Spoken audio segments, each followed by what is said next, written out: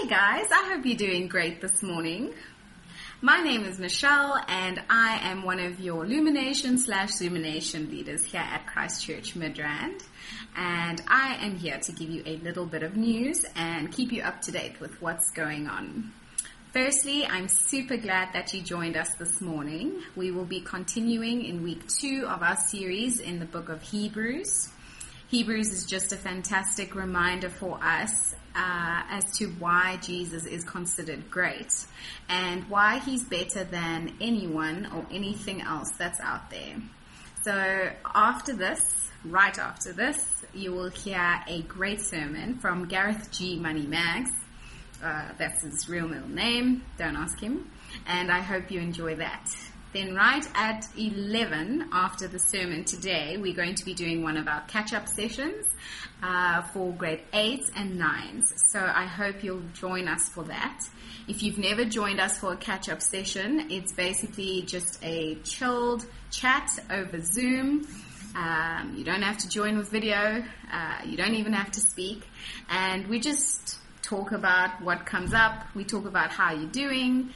And we would just like to encourage you as well. So please join us for that.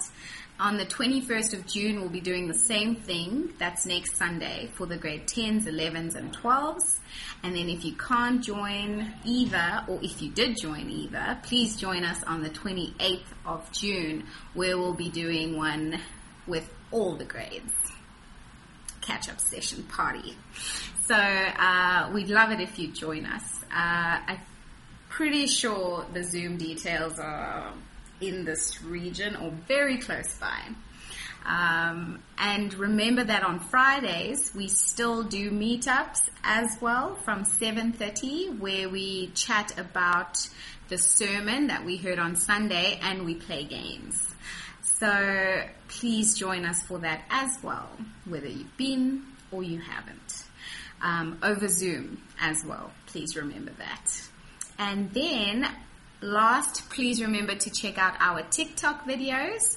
We put 3 up every week, and that's just 60 seconds of the gospel, 60 seconds of the Word of God. And we hope that you are enjoying those and continue to enjoy those. I think that's it from me. So enjoy the sermon. So I am sitting by a fire because it's freezing cold where I am. So if it's cold where you are, then I'm hoping you go and get a blanket, you go and get some hot chocolate, or something to keep you warm. In fact, I will pause so that you can go and get those things, and then you can unpause this video and we can carry on with the rest of it. Here's your moment to pause. Alright, unpause now. Okay, I'm going to pray for us and we are going to get straight into the book of Hebrews. Father God, I thank you that I can teach your word this morning. I pray, Lord, that your Holy Spirit will be on myself and your Spirit will be on those who are listening. Your word is sharper than any double-edged sword. It penetrates the heart, and so I pray that you use that word through your Spirit to change us. And I pray this in your name. Amen. Okay, so I think if you had to ask both Christians and non-Christians what is one of the coolest parts of Christianity, I think many would say angels. Now, I'm not talking about the best parts. I'm talking about the coolest parts. It's because angels, they're the powerful ones, right? They fly, they've got swords. One angel can take out 1,000 armies, it says in the Bible. In fact, if you wanted to write a teen novel that would make millions, I'd suggest writing something about angels. Perhaps maybe an angel falling in love with a human, you know the teen stories. You could make millions. It's a brilliant idea, right? In fact, often people, both Christian and non-Christians, sometimes pray that God will send his angels, or that God will provide people with a guardian angel, someone to look after them. Now, I'm not sure whether that's the right thing or the wrong thing to do, but often I've wondered, when people pray like that, why don't they just go straight to Jesus? I mean, if he is greater than the angels, why pray that the angels should come and rescue you instead of Jesus? Now, I think the reason is, and I'm just guessing here, but I think the reason is because angels are more appealing. They're more attractive. Angels have swords. They glow. They fly. Jesus was a homeless man who died on a cross. Angels fly in legions, which means they fly many of them together at once. Or they work in secret like agents, helping us with our problems from behind the scenes. But Jesus seemed to be the guy who was consumed with something that we often don't really consider a problem, and that's sin. Well, today we're going to see that while Jesus may not have been liked much when he walked this earth, he is awesome. And his awesomeness is not only far greater than that of the angels, but it impacts our lives as well. I think actually if you're reading an ESV Bible right now, the subheading pretty much sums it up. Jesus is supreme. And supreme means that he's greater than anything else. Now that subheading I got from chapter 1, and we are going to be looking at verses 5 to 14. So I hope you do have your Bibles. If you don't have a Bible, then again, pause this video, go get your Bible, come back, get under your blanket again with your hot chocolate and carry on listening with us. Alright, it's time to unpause again. Now before we get into the text, it's worth noting that the people being written to here held angels in quite a high regard. At some point, these early Christians decided that angels were actually greater than Jesus. And in fact, they saw angels as mediators between them and God. In other words, they saw angels as the beings which communicated to God on their behalf. So whenever they prayed, they thought their prayers were reaching God through angels. And because of that, they actually began worshipping angels rather than worshipping Jesus like we do. So the Hebrew writer sought to correct this, and he does this by showing just how Jesus is more supreme than the angels. So look at verse 5. It says, "For to which of the angels did God ever say, 'You are my son, today I have begotten you'? Or again, 'I will be to him a father, and he shall be to me a son'?" So the first way we see Jesus is supreme is that he's the Son of God.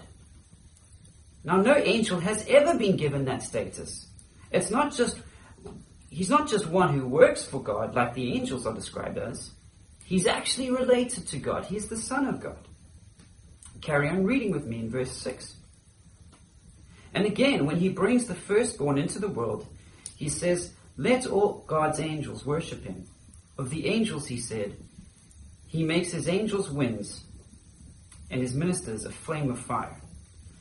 So I want you to see here that there's a gradual progression that happens. The author of Hebrews gently introduces us to the greatness of Jesus. And he starts off by saying that he's the Son of God. And then he moves on to something greater, that the angels worship him. It's kind of like he's saying, you want to know how great this Jesus is? Well, he's not just anybody, he's the Son of God. And in fact, he's even greater. The angels, the very angels that you're worshipping, actually worship him. And then he gets to a climax. The bombshell happens in verse 8.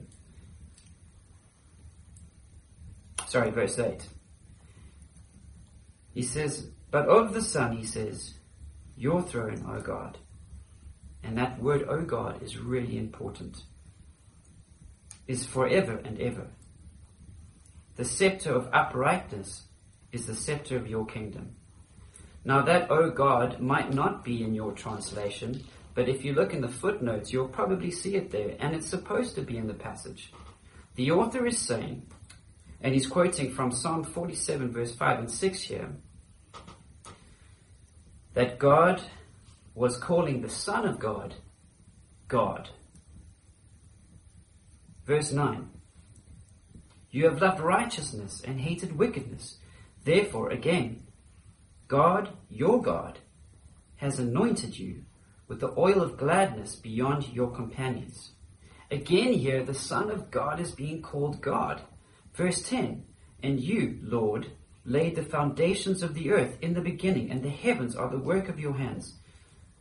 Now notice, these next verses don't just say that the earth was made through Jesus like John's Gospel says. No, this passage actually tells us that Jesus is the creator of the world. So what is this passage trying to tell us? It's trying to tell us that Jesus is better than the angels. And not only because he's the Son of God, and not only because the angels worship him, but because he is God. So what does this mean for us? We don't worship angels. I mean, we think they're cool, but we don't worship them. So what does this text have to say to us? How does it apply to us? Well, here's something that is really great about this passage is the actual author of Hebrews applies it for us himself. Look at verse 10. I'm going to read verse 10 again. And you, Lord, laid the foundation of the earth in the beginning. All the heavens are the work of your hands. They will perish, but you remain. They will all wear out like a garment. Like a robe, you will roll them up. Like a garment, they will be changed.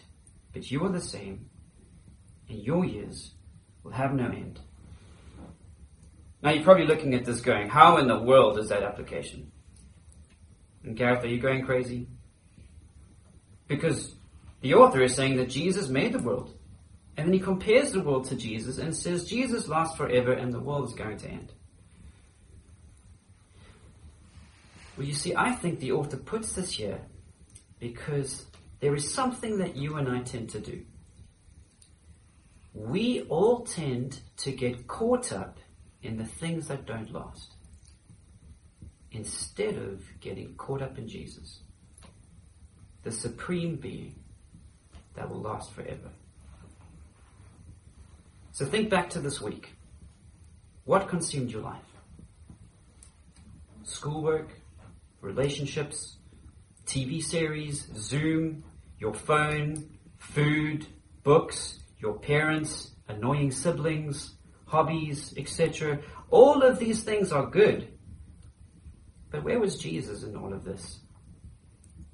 When did he show up in your life this week? I mean, here's a scary thought. Imagine standing before the Lord one day and he asks you, how much time did you give to me? And you look back on your life and your life was just consumed with everything else except him. Look at this fire. Now, I love fires. The people who are in the room with me as I'm busy teaching this, my in-laws and Lauren, they know how much I love fires. I've been cooking braais almost every weekend, using up all the wood of my in-laws because I just find fires amazing. I love fires. And the reason why I love them is because look how beautiful they are. There's something that's calming about them, something that is so attractive. You can just stare at them for ages. But what happens when a fire burns down? What happens when the wood is all used up? Something that was so beautiful becomes cold and ugly. See, just like this fire, the things of this world are not going to last forever. Your friendships, your phone, your series, your books, your hobbies, your house, even you. You're going to fade away.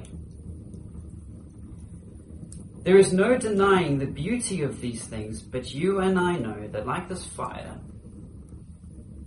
it's eventually going to become nothing. Cold and ugly.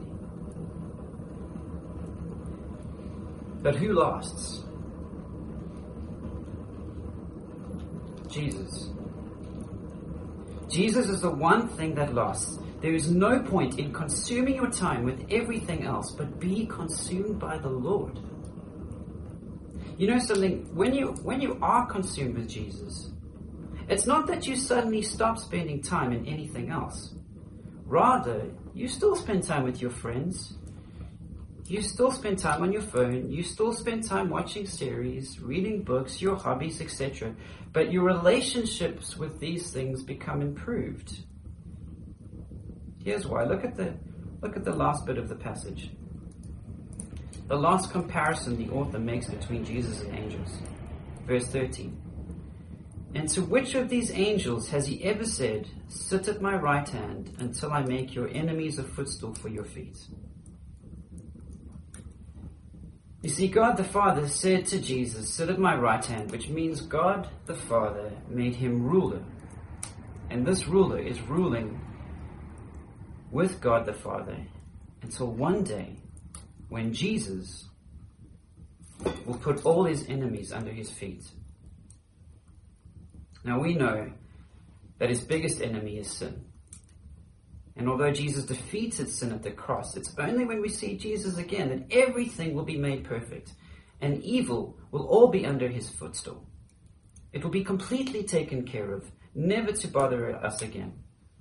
Now this is a big thing for many reasons, but one is that it improves our relationship with everything that's going to fade away. How does it do that? Well, in all these things that usually consume our lives, all these fading things, we know two things. One, you and I both know this. They're not perfect. None of these things are perfect. And we don't know who to turn to when these things aren't perfect. We know that things go wrong in our friendships, our hobbies, our school lives, our family lives, in the world around us. We get hit with things like coronavirus, with the Black Lives Matter movement, and we don't know who to turn to. Hebrews is saying Jesus is supreme. So turn to him, consume yourself with him, because if he's king, he's the only one with the real power that can change these things. We don't worship angels. We worship the God of the world, the one who is sitting at the right hand of the Father, who is ruling everything. We've got direct access to the King of it all. And not only is he supreme, but he also promises to take all these things that are broken and to fix them. Something that he started at the cross will one day be made perfect when we see him again. So be consumed by Jesus, because he is better. He will one day make a world where there is no problematic friendships, where the world is perfect and there will be no racism, no classism, no viruses, and there will be a joy that is unfathomable. So we started off the sermon talking about how cool angels are in comparison to Jesus. But I think you will agree now that Jesus is far more awesome. Let's pray. Father God, we just thank you so much that you are more awesome. We thank you that in love you put on flesh, you came to this earth. And when you rose again, you weren't just a human. You rose as the God-man who eventually sat at the Father's right hand and is ruling supremely over everything. And Father, thank you that has so many blessings for our lives. Thank you that you've defeated sin. Thank you that you are King of our lives and that you are continually walking with us until one day we'll see you again in paradise.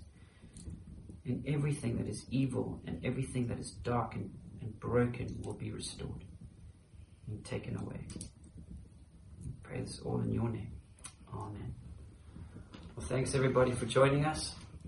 I do hope to see you guys on Friday, and it's the grade 8s and 9s. Yes, grade 8s and 9s. I hope to see you guys after this. And next week we're going to be continuing in the book of Hebrews, and next week Jared's going to be teaching. So it's going to be amazing. See you guys then. Cheers.